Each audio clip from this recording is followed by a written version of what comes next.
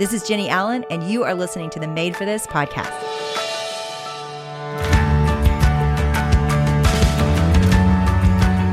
Hey everyone, it's Chloe, and this episode is one that you will be familiar with because every year we love to put together just some of our favorite moments and create a mashup of sorts for IF Gathering, because in just 3 days will be IF Gathering 2024 at Dickies Arena in Fort Worth. But guess what? While there are people in person, the real magic of IF is you guys in your places, in your IF locals all over the world. So make sure that you mark your calendar and go now. You can go to if2024.com to get more information, drop your email in. Today's episode is just a taste of the kinds of teachings and moments that will happen over the weekend. And especially this one, there's going to be an announcement of epic proportion on Saturday. So truly do not miss it. Go to if2024.com to get more information, drop your email in, and we will make sure to link all of it in the show notes.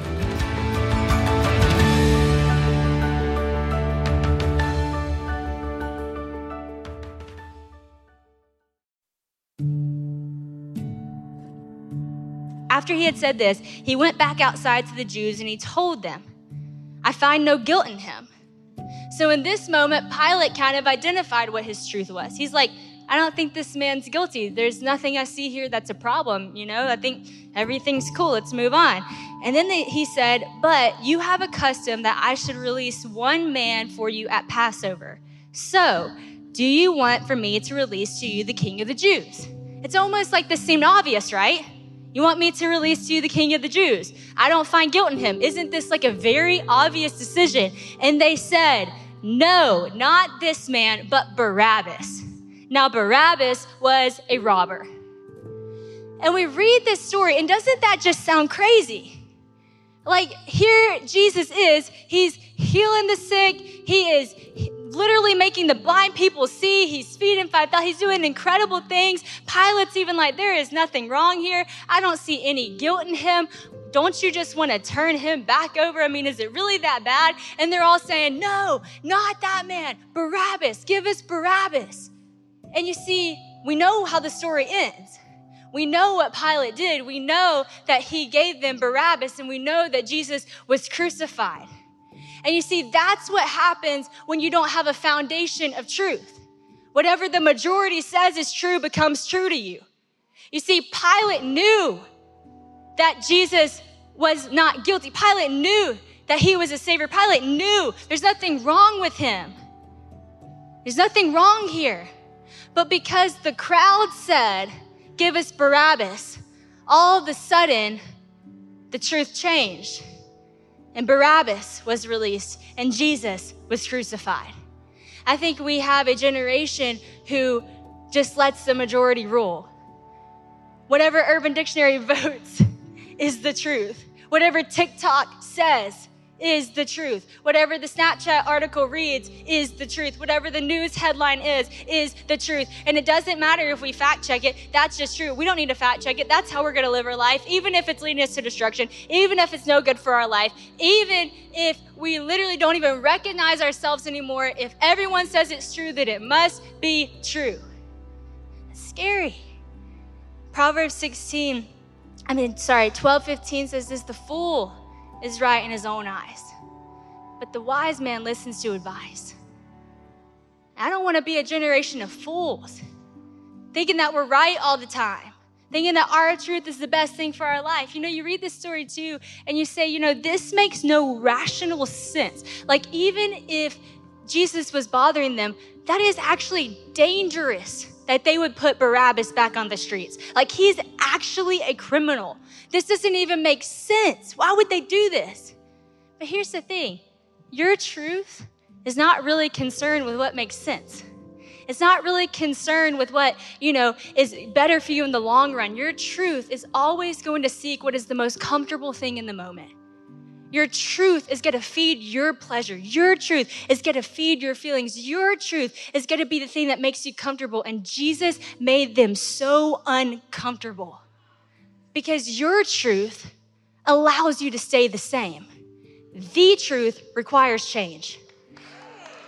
The the truth requires submission. The truth requires you to lay down, to repent, to turn, and to follow in him. And we don't want to do that. We want to live our truth.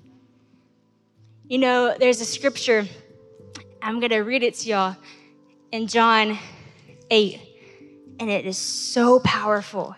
And Jesus just lays out the fact that he is the truth. It says this: if you abide in my word, you are my disciple, and you will know the truth, and the truth will set you free. So if you're in my word, you are my disciple. And then if you're in me, you will know the truth, and the truth will set you free.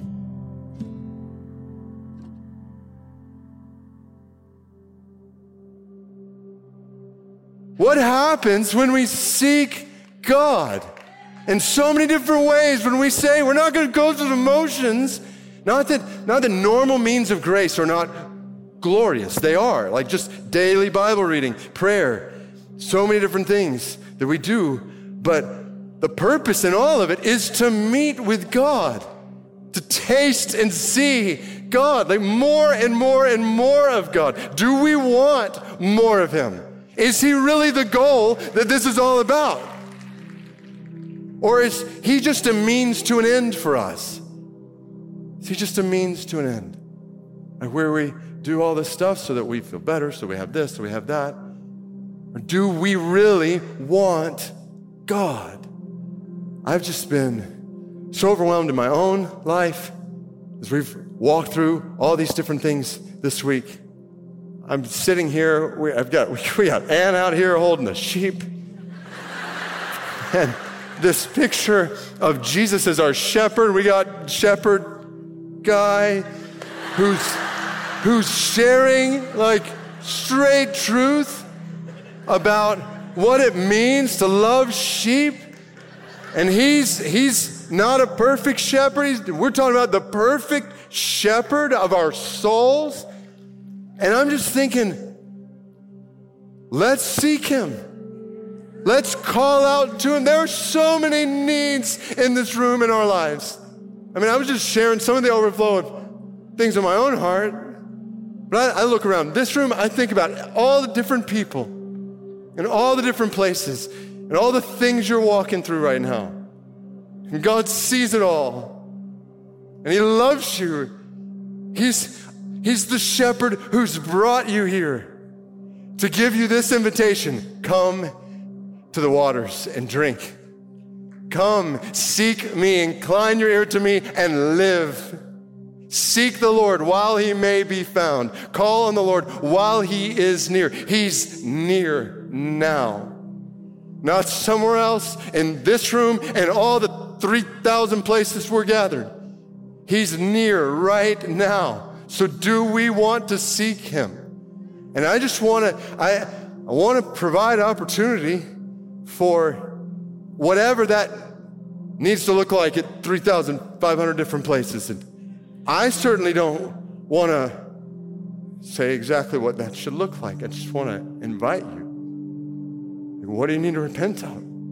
It's not play games. This is not come into a weekend, go to a conference, kind of go into the next day, what's going to be like, and we're just not being honest about sin that we're holding on to in our hearts. Not pour out our burdens to our God, who's able to handle them, and heal and restore and forgive. And it's the beauty in Isaiah 55, for he is full of compassion and he will abundantly pardon.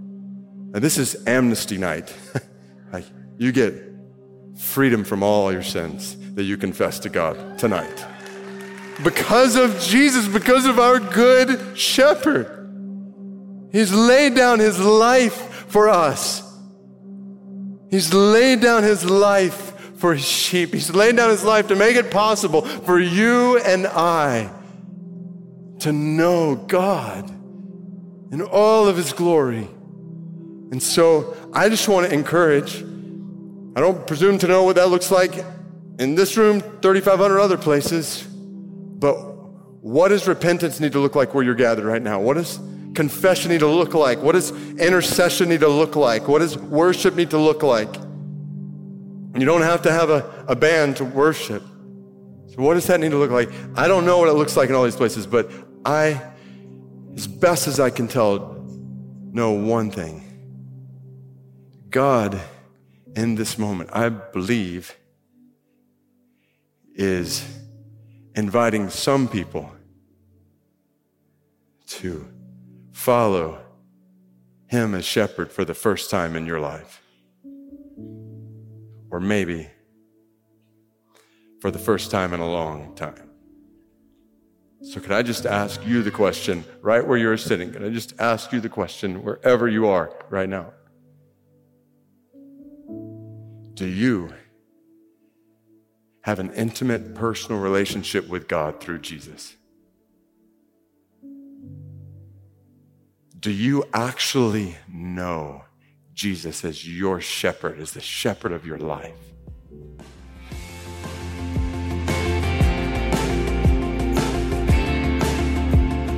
Taking care of your health isn't always easy, but it should at least be simple.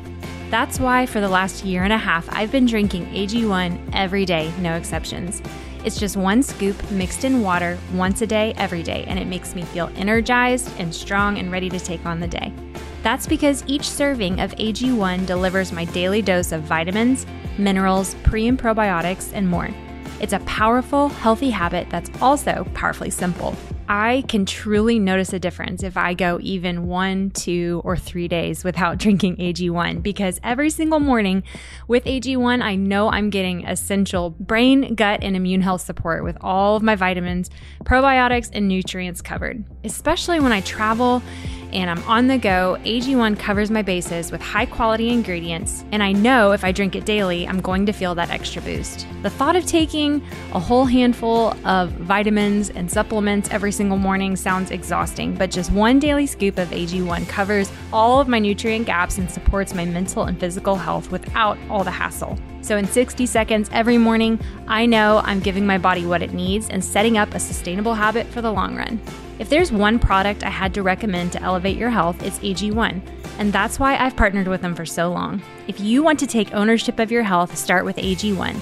Try AG1 and get a free 1-year supply of vitamin D3K2 and 5 free AG1 travel packs with your first purchase exclusively at drinkag1.com/madeforthis. That's drinkag1.com/madeforthis. Check it out.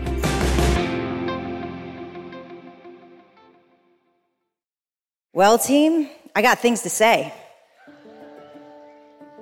So, first, I'm commissioning you to like God again.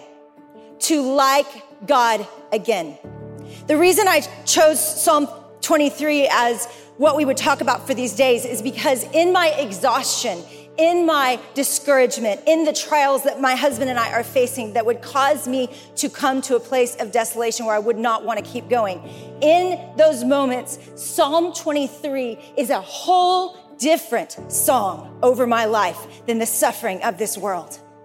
It is making promises to me that I am safe, that I am with God, that He is taking care of me, that He sees me, that He loves me, that He's with me, that He's kind to me. And guys, some of you are living every day of your life as if God is totally disappointed in you.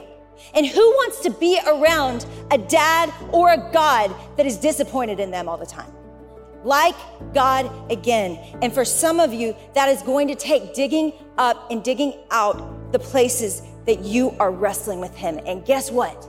He is just fine with that. He is completely comfortable with you wrestling with Him.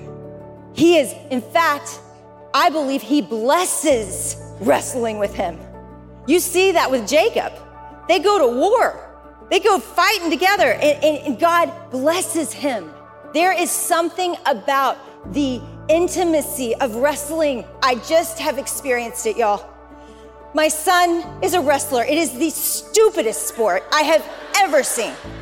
It is awkward. I blur my eyes. I look like I'm watching, but I'm not.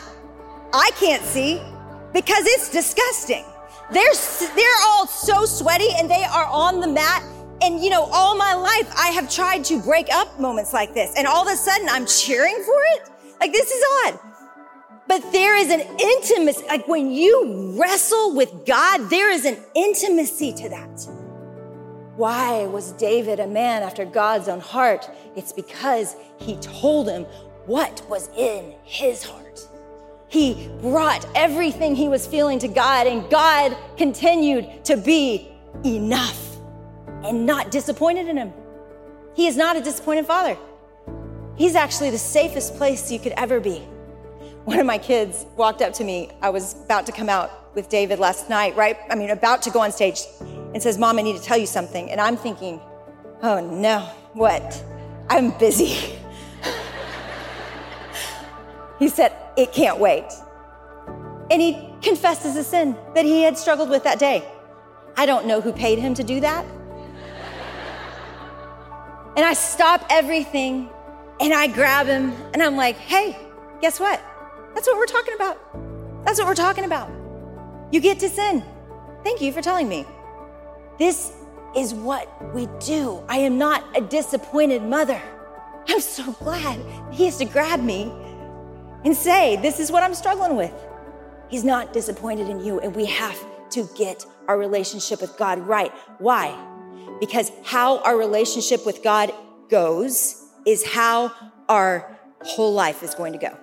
A.W. Tozer says, many of you have heard it, we get God in his right place and 1,000 problems get solved all at once. And I don't know about y'all, but I would love 1,000 problems to get solved all at once.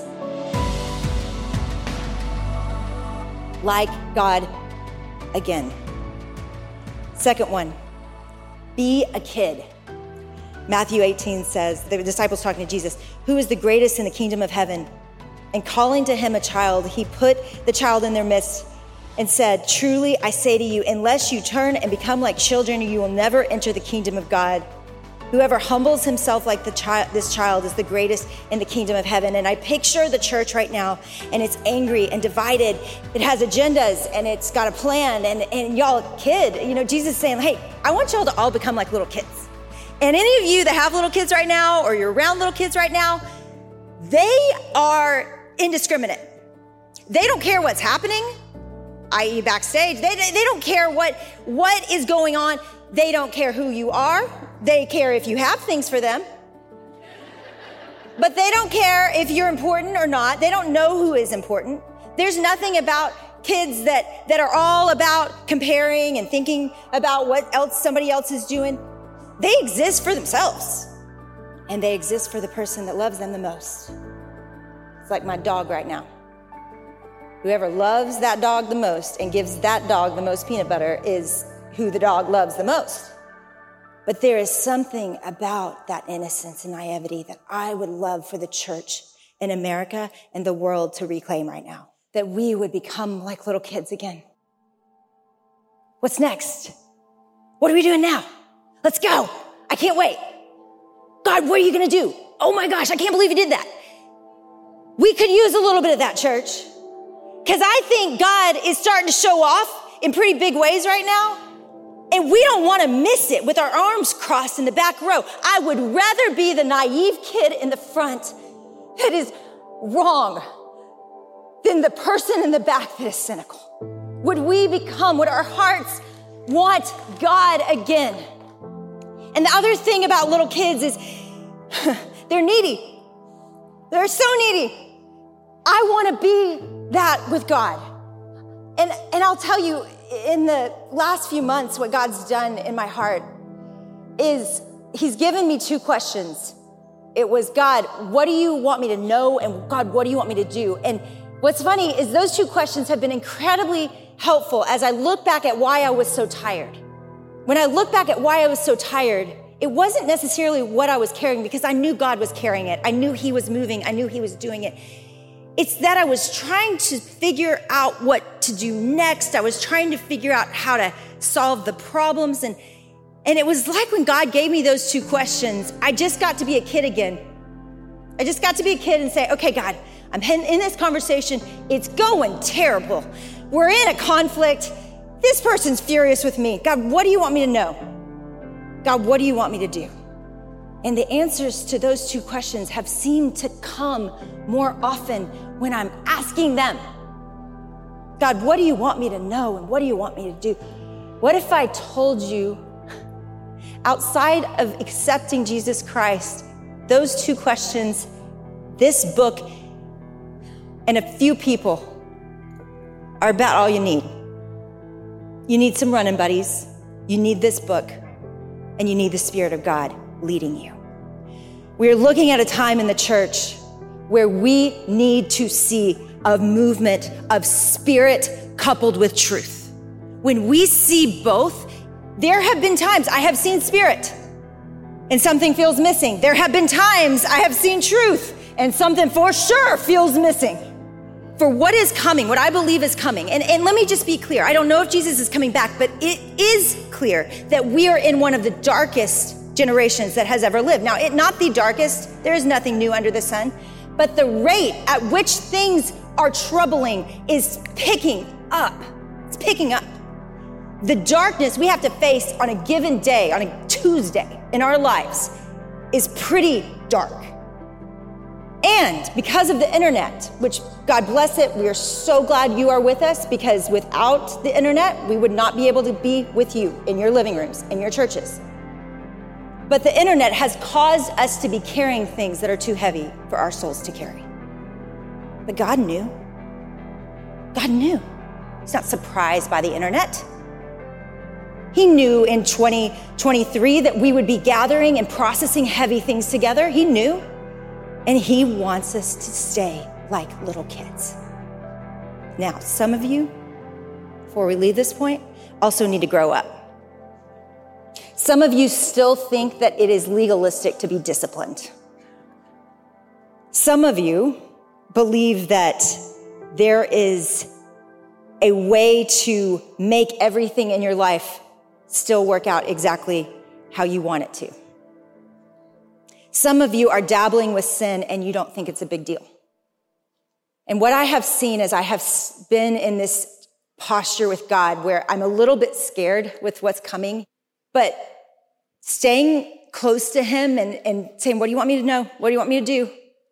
There has been a lot of things he has called me away from that aren't very fun, that aren't very bad, like shopping, alcohol, things that I use for comfort that he is just saying, you know what?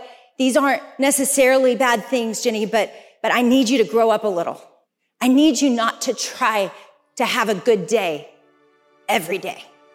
I need you to be okay with hard. I need you to be tougher. I need you to love this more than this world.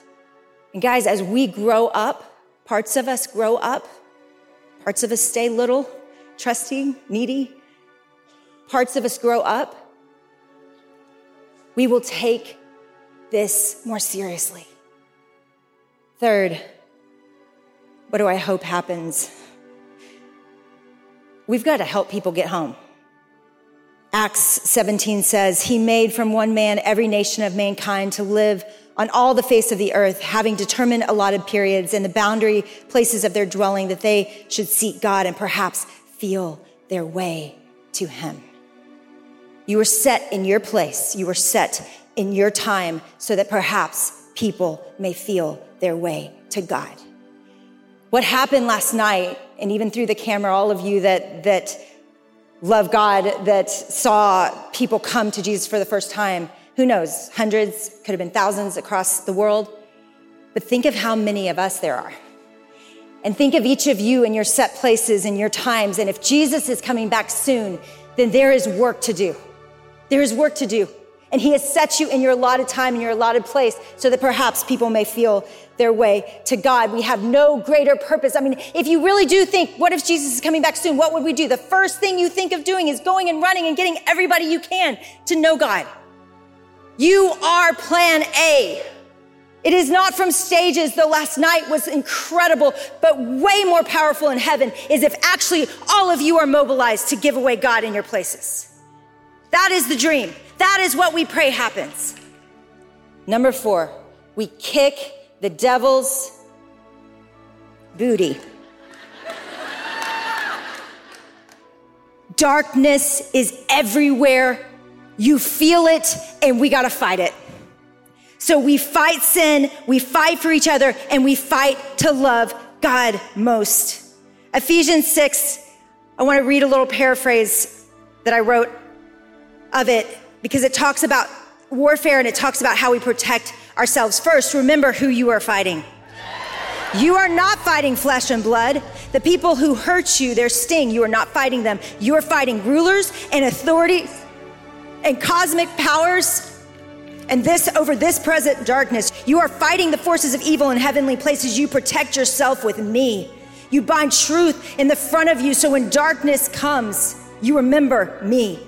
You remember I'm bigger. You remember I win. You remember I am with you. Protect yourself with me and my righteousness. And then you run. You let your feet carry you into the battle, building my name, sharing my love, telling my story, showing my glory. Go, run, fight. Do not just sit there feeling sorry for yourself. Run and fight. Let your shield be faith. See, I am real. If you believe, you stand with God behind you, the God of universes behind you, you will not be afraid. You may get tired, but you won't forget why this war is worth dying for. You'll keep fighting if you see me. You have me with you. I am in you. Fight bravely because I am for you and I am with you. I don't know if Jesus is coming back, but I do not want to miss a life like that.